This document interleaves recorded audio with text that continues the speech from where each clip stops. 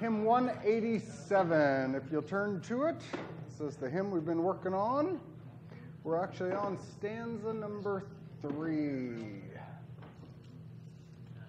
Hymn 187, When All the World Was Cursed, our St. John the Baptist hymn. With stanza 2, we saw that he pointed out Jesus even while he's in the womb. And actually, the Savior was in the womb as well, and by his jumping, he points him out. Stanza 3. Behold the Lamb of God, behold the Lamb of God, that bears the world's transgression, that bears the world's transgression, whose sacrifice removes the enemy's oppression. The enemy's oppression. John points him out. John's out in the wilderness. We hear about Jesus at the time being in the area. John says, behold, take a look. He is the Lamb of God. To call Jesus the Lamb of God, what does lamb already imply? What does it imply? I think it might mean that it's his son. Ooh, it is going to mean that it's God's son. But the lamb's going to tell us even more. Whatever else. Cecil? Sacrifice. In the Old Testament, what did they do with lambs? They would have a sacrifice. They would kill the lamb instead of a person. In fact, they had one ceremony in which you would confess someone's sins, especially the sins of the people, and the priest would have his hands on the head of the lamb, and then they would take the lamb and they would sacrifice the lamb. So to say this is the Lamb of God, he is God's son. But he is going to be God's son that is going to die or suffer and die for our sins. Behold, the Lamb of God. What is he going to do? He's going to bear up, he's going to carry, bear, hold, it says, the world's transgressions. What are transgressions? What are those? Cecil's in the back. Sins. It's the sins of the world, exactly. So, rather than us having to suffer, bear our own sins, God says to his Lamb of God, to his Son, to Jesus, says to him, you're going to bear, you're going to carry their sins, the one who bears the world's transgression. It says, whose sacrifice removes, Jesus gives up himself, says, rather than them dying, I'll die in their place. So he takes our punishment. It talks about the enemy's oppression. I guess we got to get with both of those words. What about an enemy? Who is the enemy? The devil is Satan, the devil. How does he oppress? What does he do?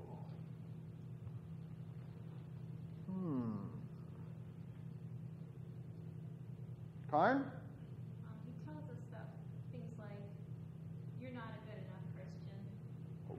You don't obey God's law. God can't possibly love you. In the scriptures, particularly like Revelation, it talks about him being the accuser. And so you're right. He's always using his words to accuse us. Mark, did you have? I was just saying same thing, exactly. Same thing. Always pointing out our sins to us to make us despair of our salvation. Points out our sins, wants us to give up, wants us to say, "Oh, there's no way I can be saved." Yeah, Karn. He also tempts us to sin, which then that sin in of itself is a burden. It is oppressive because then we are weighed down by our sin. Yeah. Karen? And that oppresses other people sometimes. And then can pull down, yeah. Not just us, but There's a lot of things he doesn't have power over. You know, he can't make you do anything. He doesn't have control over the God's world, only insofar as The Lord lets him, like a dog on a chain, lets him only go so far. And so here comes Jesus. Through his sacrifice, he removes the enemy's oppression. The enemy primarily uses words. He oppresses us by his accusation. He's always accusing us. You're not good enough. God doesn't really love you. You're not going to heaven. He's always coming with those. We know that, and Jesus says that he is a liar and says that he's the father of lies. Well, when Jesus removes, his sacrifice removes the enemy's oppression. So when the devil comes and says, God doesn't really love you, what does Jesus say? That it's not true. God really does love you. He does. In fact, how do I know this? What loving thing did he do?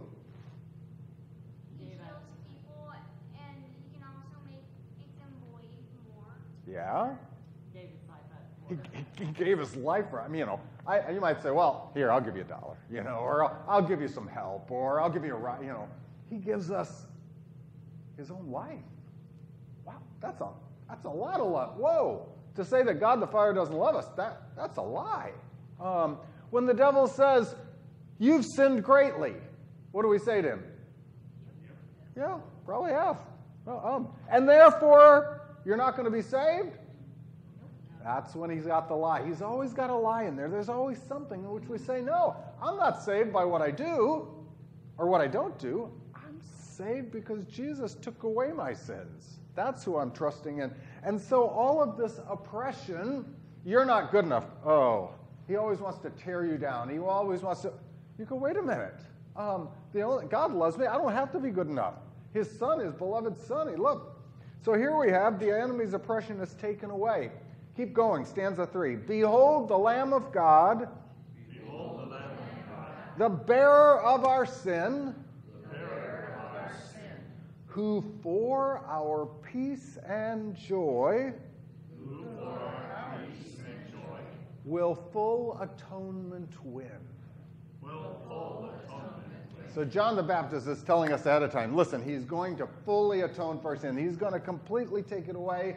After Jesus dies on the cross, the last words are, it is finished. There's nothing else needs to be done. He's completed it. He's done it. And so, we talk about the oppression of the enemy. Here it says, what does he do? By bearing our sins, he gives us our peace and joy. If you look at that at the bottom of the page there, that's stanza 3. Next week, we're going to take a look at the next stanza. The next stanza begins stanza 4 with thrice blessed, 3 times blessed. What are those 3 blessings? Well, I got peace and joy in stanza 3, and then when I get to the end of stanza 4, I've got righteousness and peace.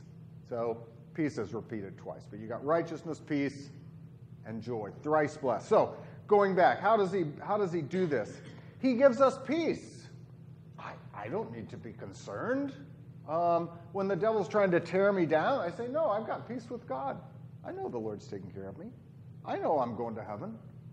Yes, I've sinned. I'm sorry for my sins. I'll confess it if you tell me what I did. But I'm trusting in Jesus.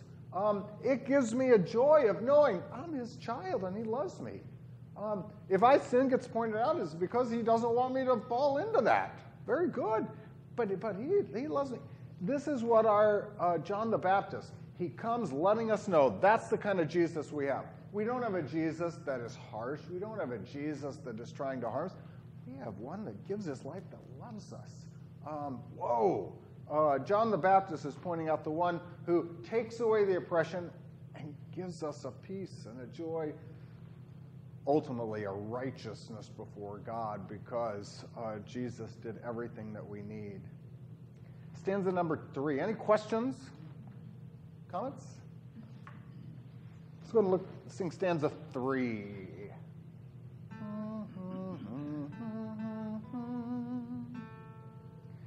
Behold the Lamb of God that bears the world's transgression, whose sacrifice removes the enemy's oppression.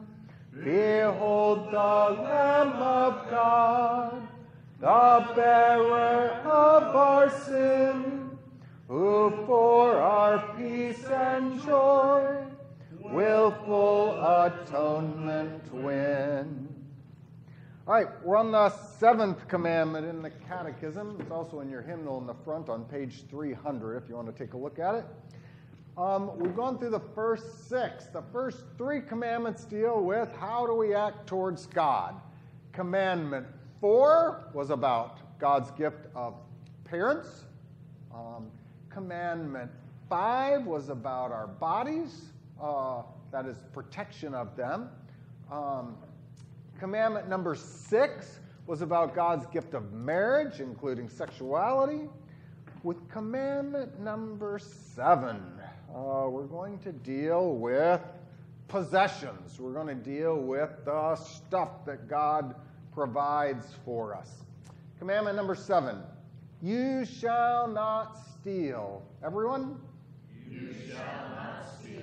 What does this mean? We should fear and love God so that We should fear and love God so that we do not take our neighbor's money or possessions. our neighbor's money or possessions. So that we do not take our neighbor's money or possessions. So that we do not take our neighbor's money or possessions. Or get them in any dishonest way. Or get them in any dishonest way. But help him to improve and protect But help him to improve and protect his possessions and income. his possessions and income. But help him to improve and protect his possessions and income. But help him to improve and protect his possessions. I usually remember that the letters are IPPI. Improve, protect, possessions, income. IPPI. Kind of like Mississippi. All right, so with the 7th commandment, you have both what we are not to do, and with each commandment, you have what we are supposed to do. We're not to take what? What belongs to our neighbor's possessions and money or possessions. What are we supposed to do? We're supposed to protect what he has, to help him keep what belongs to him. We are to improve and protect his possessions and income. So, possessions. God has given us stuff. Maybe it's a piece of property. Maybe it's a car. Maybe it's a toy, a puzzle. Maybe it's whatever God has given us. He has given us all kinds of stuff. How does he do that? How does God get those possessions so that it becomes mine? How does he do that? Gives you a way to earn it. What now? Gives you a way to earn it. He gives you a way to earn it. So he may give you a brain. He may, in which you might use this intellect. He may give you body. Maybe you're going to shingle a roof, and by that, someone's going to pay you for your labor or for your thinking. Yeah, he created us so that we could work to earn these things. Okay. What about Nikolai? Nikolai, you got a job? No, you've been working? A little, okay. So where do you have any? You got food? Yeah. Clothing? Yeah. Bed? Where's he getting all this stuff? Danny knows. Sometimes God provides stuff by what? By your parents or others. By parents, yeah. Sometimes by the gifts of others. Absolutely. Sometimes there are those, Jesus says, the poor you'll always have with you. Sometimes by means of charity, we'll provide for those. Someone came by this week asking for some help. You have given me some money. I was able to give them a gift card to help them to get some food and some things of that sort. In that way, sometimes God provides in those ways. Sometimes he provides by means of our working.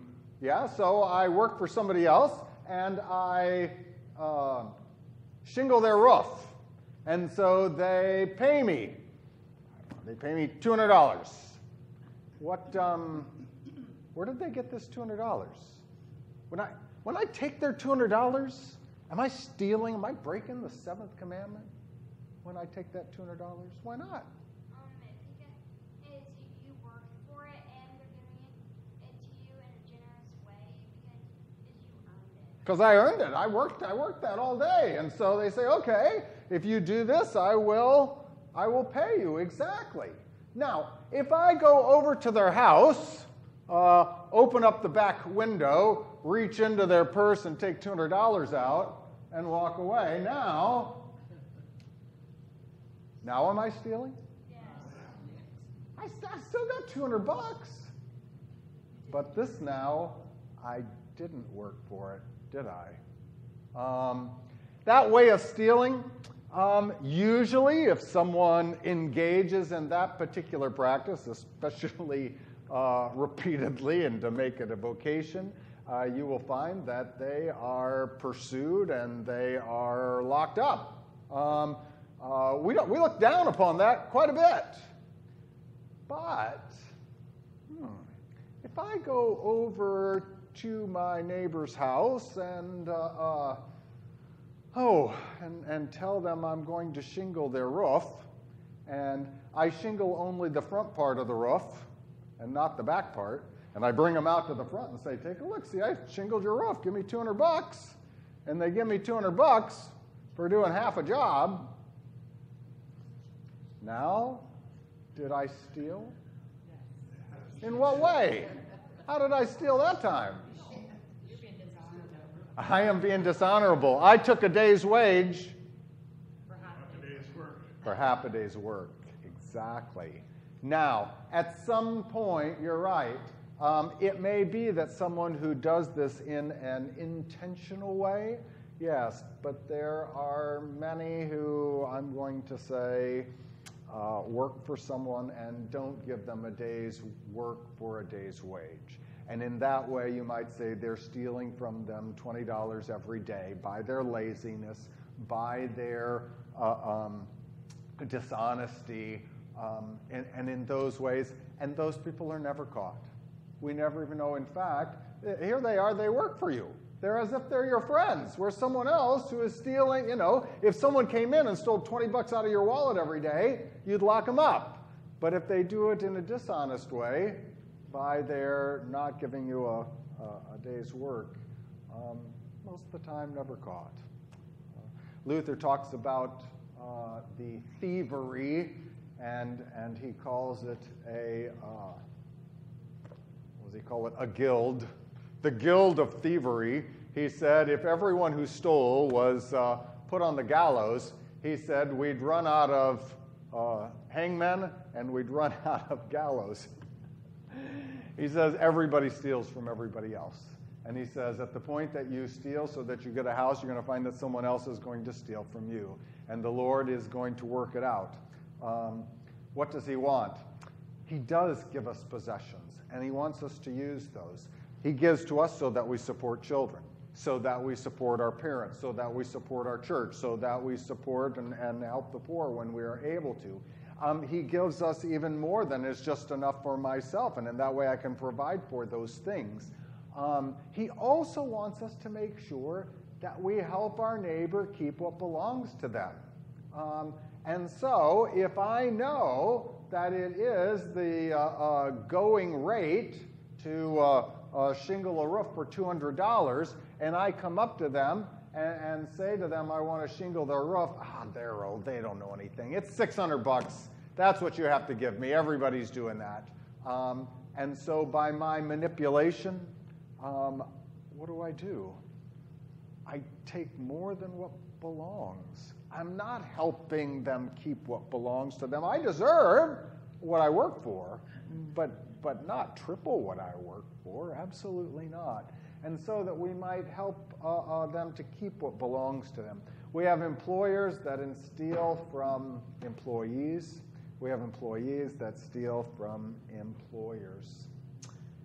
We have those who use their position in government in order to get favors, in order to get deals, in order to line their pockets. They go into office. Yeah, of course they ought to get a salary for what they have been given, but they come out having made 5 times that amount in net worth. Where did all this come from? What is happening is that there is a deception concerning these things. What does God promise to us?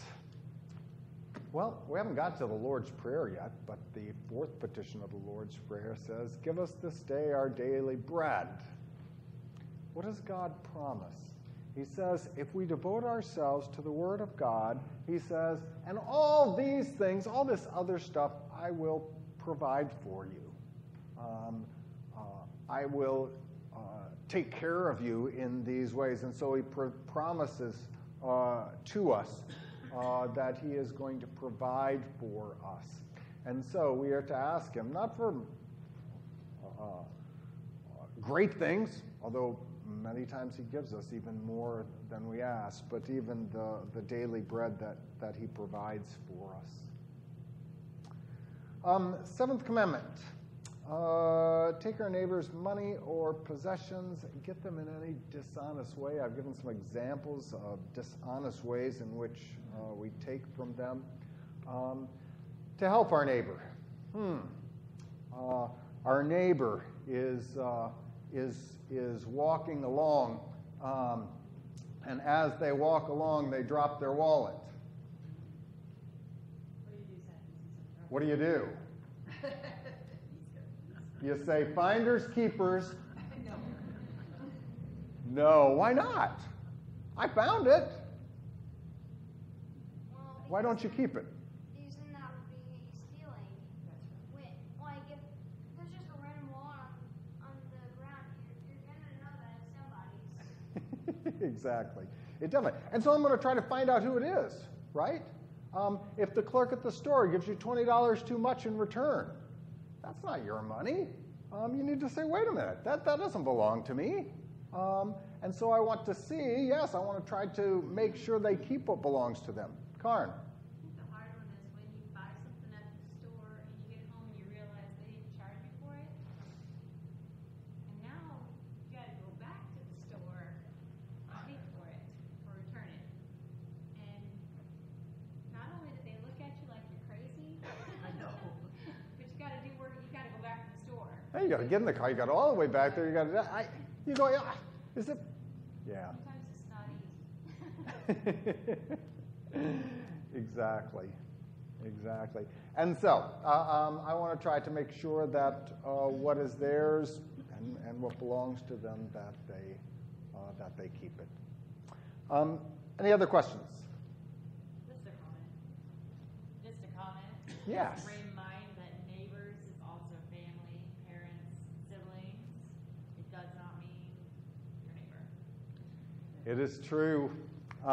And yet we find that often, parents, grandparents, will, hey, I'll take you out to eat, I'll provide for you. I mean, yeah, of course they want to, and yet you don't want to take advantage of those things either.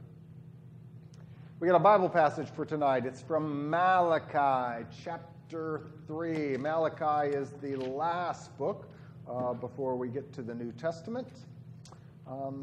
I've got listed down here Malachi 3, 1 through 2.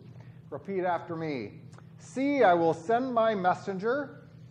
See, I will send my messenger. Who will prepare the way before me. Who will prepare the way before me. See, I will send my messenger who will prepare my way before me. See, I will send my messenger. Who will prepare the way before me. Then suddenly the Lord you are seeking will come to his temple. We've been singing about John the Baptist, who is the messenger who is preparing the way for the Lord, getting everyone ready. It says, and then suddenly the Lord you are seeking will come to his temple. Where is God's temple? When Jesus came, it was at Jerusalem. It was at Jerusalem. And so Malachi 3 lets us know ahead of time.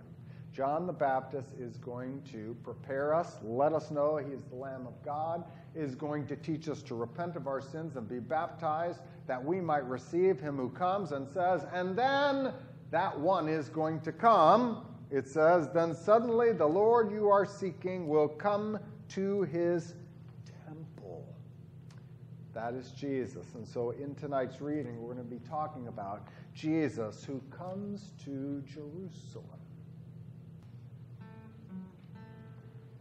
O Lord, open my lips, and my mouth will declare your praise. Make haste, O God, to deliver me.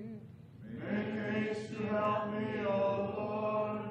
Glory be to the Father, and to the Son, and to the Holy Spirit, as it was in the beginning, is now, and will be forever. Amen. Praise to you, O Christ. Alleluia. You may be seated. On the back of your white bulletin is the reading, and will serve for our teaching tonight. It's from Luke chapter 19, which is the gospel reading for this coming Sunday. Now as he, that would be Jesus, as Jesus drew near, he saw the city and wept over it, saying, if you had known, even you, especially in this your day, the things that make for your peace, but now they are hidden from your eyes. For days will come upon you when your enemies will build an embankment around you, surround you and close you in on every side, and level you and your children within you to the ground.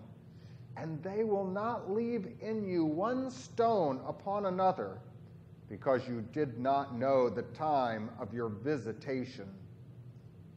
Then he went into the temple and began to drive out those who bought and sold in it, saying to them, it is written, my house is a house of prayer, but you have made it a den of thieves. And he was teaching daily in the temple. But the chief priests, the scribes, and the leaders of the people sought to destroy him, and were unable to do anything, for all the people were very attentive to hear him. This is God's word. Our hymn is hymn 187.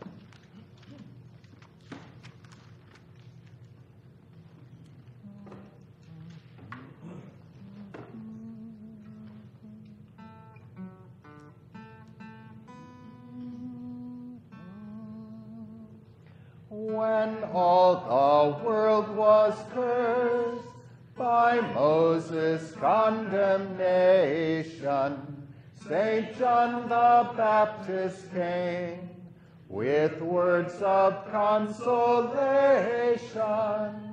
with true forerunner's zeal, the greater one he named, and him as yet unknown, as Savior he proclaimed. Before he yet was born, he leaped in joyful meeting, confessing him as Lord, whose mother he was greeting. By Jordan's rolling stream, a new Elijah bold, he testified of him, of whom the prophets told. Behold the Lamb of God, that bears the world's transgression, whose sacrifice removes the enemy's oppression. Behold the Lamb of God, the bearer of our sin, who for our peace and joy willful atonement win. Thrice blessed is everyone who heeds the proclamation which John the Baptist brought, accepting Christ's salvation. He who believes this truth and comes with love unfeigned has righteousness and peace in full measure gained. Our Lord of love, O grant that we receive rejoicing the word proclaimed by John, our true repentance voicing, that gladly we may walk upon our Savior's way until we live with him in his eternal day. All right, on the back of your white sheet is our reading. We've got Jesus. He is coming to a city. What city is it? Jerusalem, exactly. Jerusalem is the capital. Jerusalem is the place not only was the castle where David was, but also it is the place where the temple and the temple grounds are. And so when you went to the temple, there was only one. It was at Jerusalem. So as Jesus drew near, you might say, he saw the city Jerusalem. Was he happy? No. What did he do? Verse 41. He wept. He cried. He was sad when he saw the city. And here it is, the city that has the temple. Usually you would call it the holy city. You would say, hey, this is God's place. And yet Jesus comes, looks at it, and he weeps over it. He's sad. Something is wrong. Verse 42, if you had known, even you, especially in your day, there was something that they needed to know. And he's sad because the people in Jerusalem did not know it. What didn't they know that made him sad? Karen? That he was their Savior and the law does not save. That the law does not save and he is the Savior. And they didn't know it. And he says, especially, he says, in this day, in the one right now, because, well, they should have known this all along. You should have known it all, from Adam and Eve and Abraham and all on and to now. But especially at the time that Jesus, the Son of God, is walking this earth. He's true God and true man. And so here he comes, and he says, you don't know that. Now in verse 42, Karen, it didn't say anything about I don't see the word Savior. I don't see, what you were telling me. What does it say? The things that make for your peace. And that's what exactly it's about. The things that make for your peace. They didn't know. Now, if they had known, a little bit later, he says something else, that they didn't know the time. End of verse 44. They didn't know the time of what? The visitation. There was a visit. Who was making a visit? Jesus was. John the Baptist was the messenger, and Jesus was going to come to his temple. And here he comes, the Savior Jesus, and they didn't even know that he was supposed to come. Now, if you knew that was going to be the case, if Nikolai, if your mom said, we're having someone over for dinner tonight. You go, well, who is it? You go, well, she says it's Jesus. Jesus is coming. Well, wait a minute. Who? Now, if you knew that he was coming, right, what would you do? I really don't know. Okay. What would you do? Karen? As I've said before, I would, like when the pastors come to the house,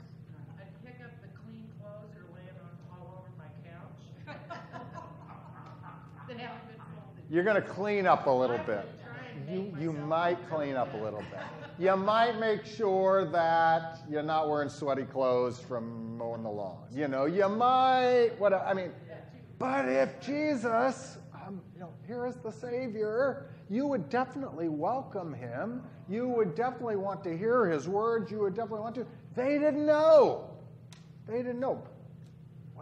They didn't know the day of their visitation. They didn't know the time of the visitation. They didn't know the things that make for peace. Jesus makes for peace. He comes bringing peace. Let's go with just a little bit more. End of verse 42. How come they didn't know? Why didn't they know? You should have told me. Karen, you tell your husband, Mark, you didn't tell me Pastor was coming over. What? How come you don't know that Jesus? That's what I was going to ask. Was part of him being, a big part of him being upset, is that they were preaching the wrong stuff to the people. Yes, they were preaching the wrong stuff. And they just were preaching them. They had wolves. You bet. Absolutely. They had the prophets telling them that he was coming for a couple thousand years, that a lot of detail about what would happen. They knew what the prophecies were or should have known, and he was fulfilling the prophecies in front of them, and yet they were so badly taught and so sure that they had a better idea that they didn't recognize him or wouldn't recognize him. Yes, absolutely. I think, we get an idea of what our oppression is. Sin was their real oppression, but they thought that their oppression was the Romans. And we're guilty of it too. We think, our bad day is our oppression, or the cat threw up on the carpet is my bad day. But no, it's my sin is the really bad stuff. And so they were looking for someone to save them from temporal things, from things of this world, not eternal things. Yes. And so if you think that the problem is that you're depressed a little bit and you're sad, then we say, okay, we're going to bring in the band, let's clap our hands and let's get excited and we'll be happy. And when we're happy, that takes care of the oppression of sadness. But wait, that's not the, maybe you do need to clap your hands a little bit at home. But here, what's going on? I need to teach you about the forgiveness of sins, about your Savior, the good things that's the oppression that they didn't realize. But I'm going to tell you one more. Karen says they didn't tell them. They were preaching them some bad stuff. It got even worse. Jesus comes in. Now, normally he's very gentle. The disciples, the worst thing is, Jesus turns to Peter and says, Satan, get behind me, and then he teaches him, But he's normally quite gentle. He corrects them. He teaches. When he goes into the temple, this is the one where he gets out the cord of whips, and he drives out those who are buying and selling. Whoa. He is angry. He is mad. A righteous anger. It's not sin. Why is he so upset? The end of verse 42 says, concerning these things that make for peace, it says, they are hidden from their eyes. What was hidden? Who's doing this hiding? Who's hiding this news about the peace of Jesus? Who's hiding this stuff?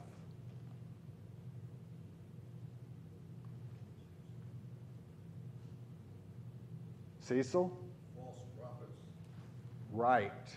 Those priests and those people in the temple, those who were the pastors, were not telling them, were hiding it from them.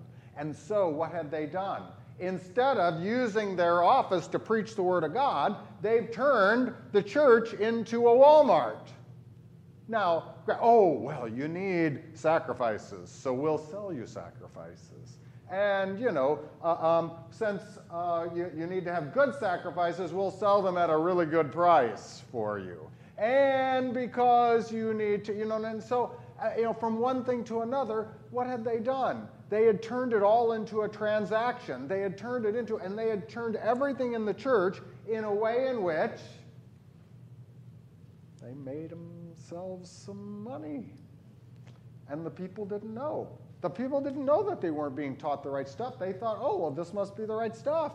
Now, they didn't have a Bible in every pew, so they couldn't check it out. Who is Jesus mad at? Those pastors, those people, those who have set this up. He drove them out. And then what does he do? He spends, and we're pretty sure that this is his last time in there, he spends 2 to 3 days in the temple teaching. This is the longest period of time that he spends teaching. When we get to the end of this, it says the chief priests, they were mad too. They didn't like that he was messing up with their stuff and driving out the money changers and the people that are selling the doves and the lambs and all this. And they are so upset of him. But it says at the end, they were unable to do anything, for all the people were very attentive to hear him. They had never heard this stuff. Jesus is teaching them how he is the Savior. I'm sure he's showing them in Malachi 3 how John the Baptist came and then him. He is telling them how God loves them and that's why he is there. And so he is teaching them. He is the Lamb of God to take away the sin of the world. He's teaching them this is not just about a transaction. This is about showing forth what God's going to do. So here he is, and he's explaining and he's teaching. For the people, he wanted to teach them. For the leaders that have got this messed up, that are hiding it from them, and they don't know the peace, and that makes him very sad. He's very sad when God's people don't know the law that shows them their sins and the gospel, which is the good news about Jesus. So the things are hidden. He says the days are going to come. What's going to happen? Well, Jerusalem. It was the city that had the temple of God, and God promised to put his name there. He said, I will dwell with you in the temple. And then, from years and years and years, they began to neglect him. They began to not follow. They treated it. And finally, when Jesus comes and says, we ought not to do this stuff. Oh, God's always going to be here. This is his temple. This is the city. And Jesus says, absolutely not. You can't say, oh, it doesn't matter how I live, or it doesn't matter what I believe, or it doesn't matter what I teach. No, he said, what's going to happen? Enemies are going to come. They're going to set up an embankment. They're going to destroy this city, so much so that not one brick upon another is going to be there. In other words, they're going to come in, there's going to be desolation. The people are appalled. How could this be? Would God do this? When did it happen? 70 AD. Less than 40 years later, what Jesus says actually happens. Why? Because they had misused. God had given them a gift and they had misused it. When you misuse God's gifts, he takes it away. He says, I've given it to you, I've provided it for you, and finally after a while he says, no, you're that. And so what happens? The temple's no longer needed. Jesus comes to the temple, he does what needs to happen, the temple serves its purpose, and when you reject Jesus, he says, well, you don't need a temple anymore, you don't have Jesus. You rejected his visit. He came to visit, you rejected it. And so it's going to happen, it's going to come against you. He says, what is my house supposed to be? My house is supposed to be a house of prayer, not a place where you guys do stuff. This is a house of prayer. A house of prayer is where we hear the word of God and we pray in response. There's always a communication that goes back and forth. Sometimes we talk about, what do we come to church? To hear the word of God. Well, yeah, after we hear the word of God, we pray. Or we come to church to pray. Well, yeah, but first we hear the word of God that comes with the prayer. These two go together. It's a communication. You go back and forth. What does God want? He wants us to listen to his word. After we hear his word, he wants to hear us speak back to him. Right? If he tells us, you have sinned, what does he want us to say back to him? Yes, we have. Yes, we have. I'm sorry. I confess my sins. If he tells us, here is Jesus, the Savior for you, what does he want us to hear us say?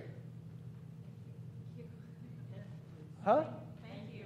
And yes, I believe it. I'm trusting in what you're giving me. He wants us to receive it. Thank you. I thank him for that. This gift, he wants us to make use of it. I'm going to grab onto this and hold on to this. If he tells us that we ought to pray, lead us not into temptation, tells us we need to pray, what should our response be? Well, okay, give me the prayer. Absolutely, I want to hear it. If we learn that he is a loving God that gives us, then we praise him. These are what we do with our, that's what his house of prayer is. And so here, what had happened? They didn't know because they weren't hearing the word of God. Jesus drives out, gets rid of all the stuff that is getting in the way of the right teaching of the word of God. Do we have those that turn God's church into a store? Well, yeah, we probably do.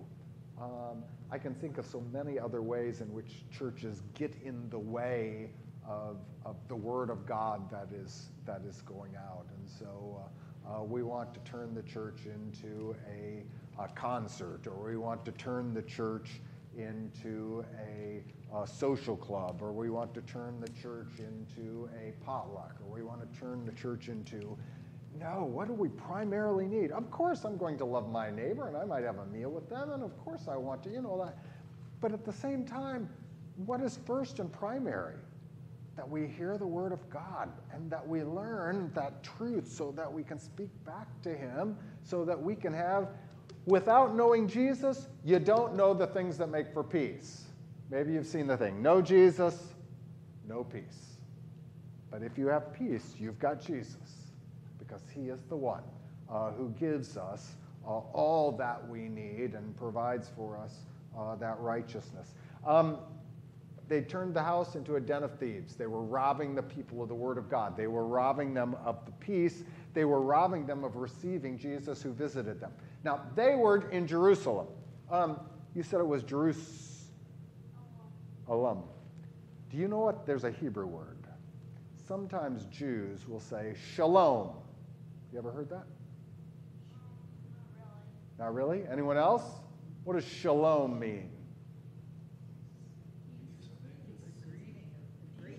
Peace. And so Jerusalem is the city of peace. Isn't it ironic that the city that's called Jerusalem, city of peace, has no peace because it rejected Jesus? Wow. It was even rightly named, and yet it does not, because it did not know, it doesn't know its name. 70 AD, Jerusalem, the temple was destroyed. Rebuilt? Nope, still not. So, we don't have a city anymore, a Jerusalem, a city of peace. Where do we look for God to come? Do we know when God is going to visit us? Where is his visiting? Where does this happen? Mainly in a church. You are right. Do you know why? That is the right answer. I don't really know why. All right, let's see if we can get the reasoning. You got the answer? What's the reason? Because that's where his word is. If Jesus, wherever God's word is, that's where Jesus is coming to us. So you're right. Primarily at church. Here is where we have the word with the baptism. We have word with Lord's Supper. We have God's word. So at church it ought to be. When you come to church, most of the time, first thing you're going to do, you're going to have a Bible study, you're going to have a service, you're going to hear the word. You're going to, absolutely. And so, Jesus comes to visit us in his word. Many people say, I don't have to go to church. Oh, okay. Maybe you don't have to go. But if you knew that Jesus was coming wherever the word is, here is Jesus creating faith. Here is Jesus coming. Well, then I want to be there. I want to, if at all possible, I want to try to be there where I can hear that word. Jesus is coming to visit. There are many people that don't know that that's what the church is about. Is the church about standing up and sitting down? No. I mean, is the church about wearing certain clothes? Well, no. I mean, especially as a pastor, I do wear certain clothes, mainly to cover me up, so that you pay attention to what I say and not so much to what I'm wearing. and to say, hey, this is God's minister. God sent him to preach the word. So we're going to dress him up like a prophet, like maybe even like an angel, because he's a messenger. He's going to preach the word. Good. I want that to happen. But God could come to visit us at home. Now, primarily, you're right, it should be a church. But could he come to us at home too? If the word is being used, family devotions, and in your prayers at night, you might also go from the word. Of course. He could visit you anywhere because the whole world is pretty much his. It is. You are right. Wherever he wants. Absolutely. He can do it wherever he wants. The thing that we always remember is he's promised to come through his word. That's what he gave as a promise. Now, wherever that word, absolutely. And so even when you're out taking a walk in the woods, is the Lord absent? Nope. But if you want to hear what he has to say, I want to go where the word is. Questions?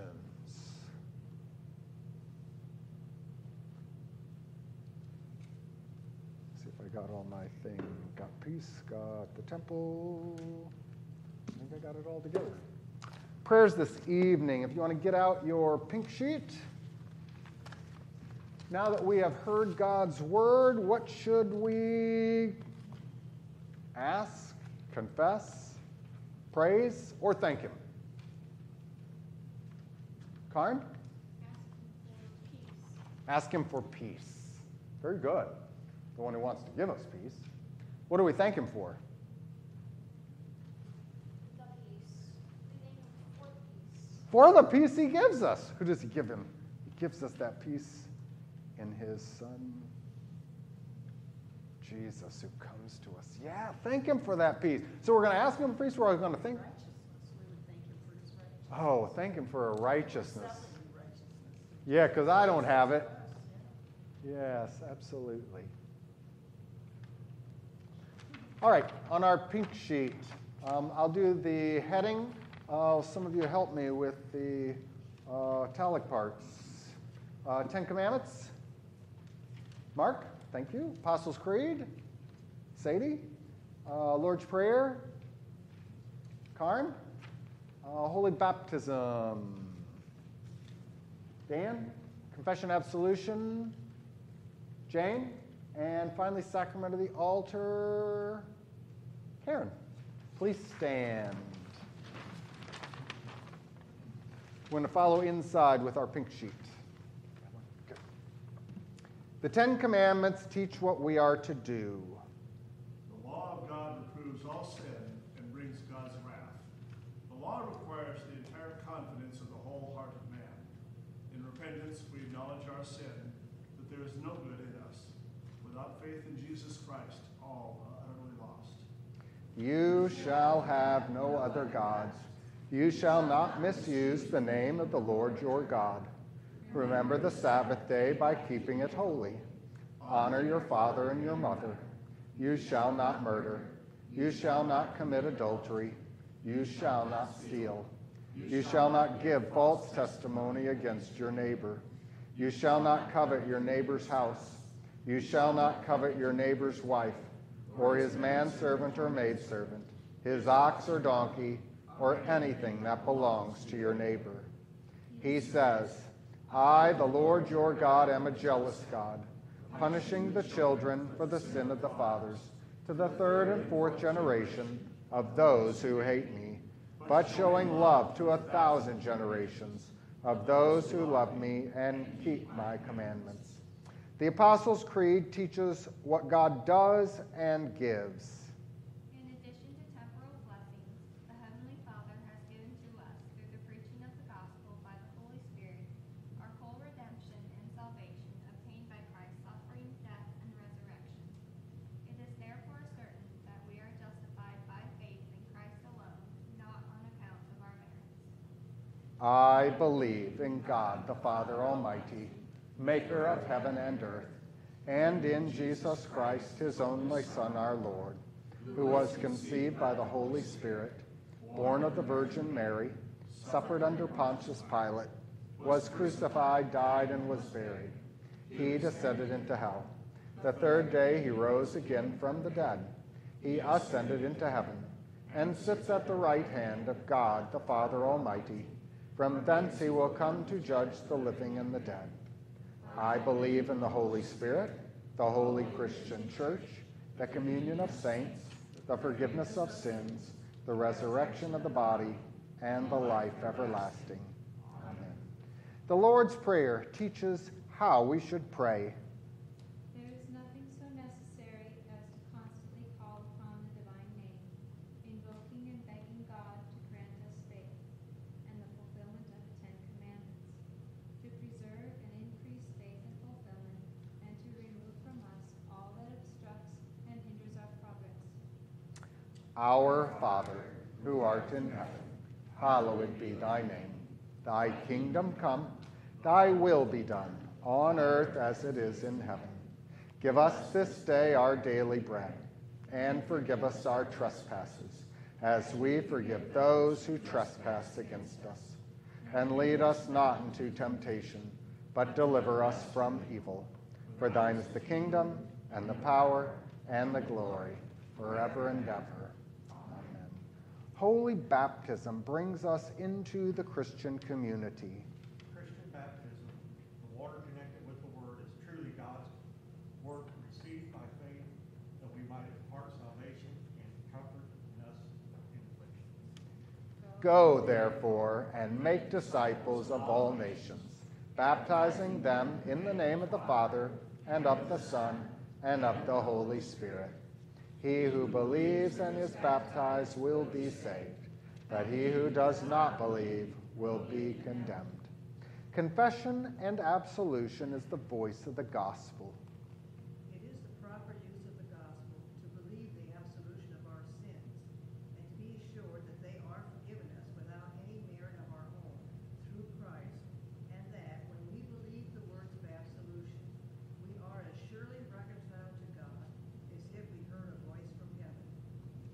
The Lord Jesus breathed on his disciples and said to them, receive the Holy Spirit. If you forgive the sins of any, they are forgiven them. If you retain the sins of any, they are retained. The sacrament of the altar is food for the soul. We approach the sacrament in order to receive the treasure of Christ's body and blood, through and in which we obtain the remission of sins.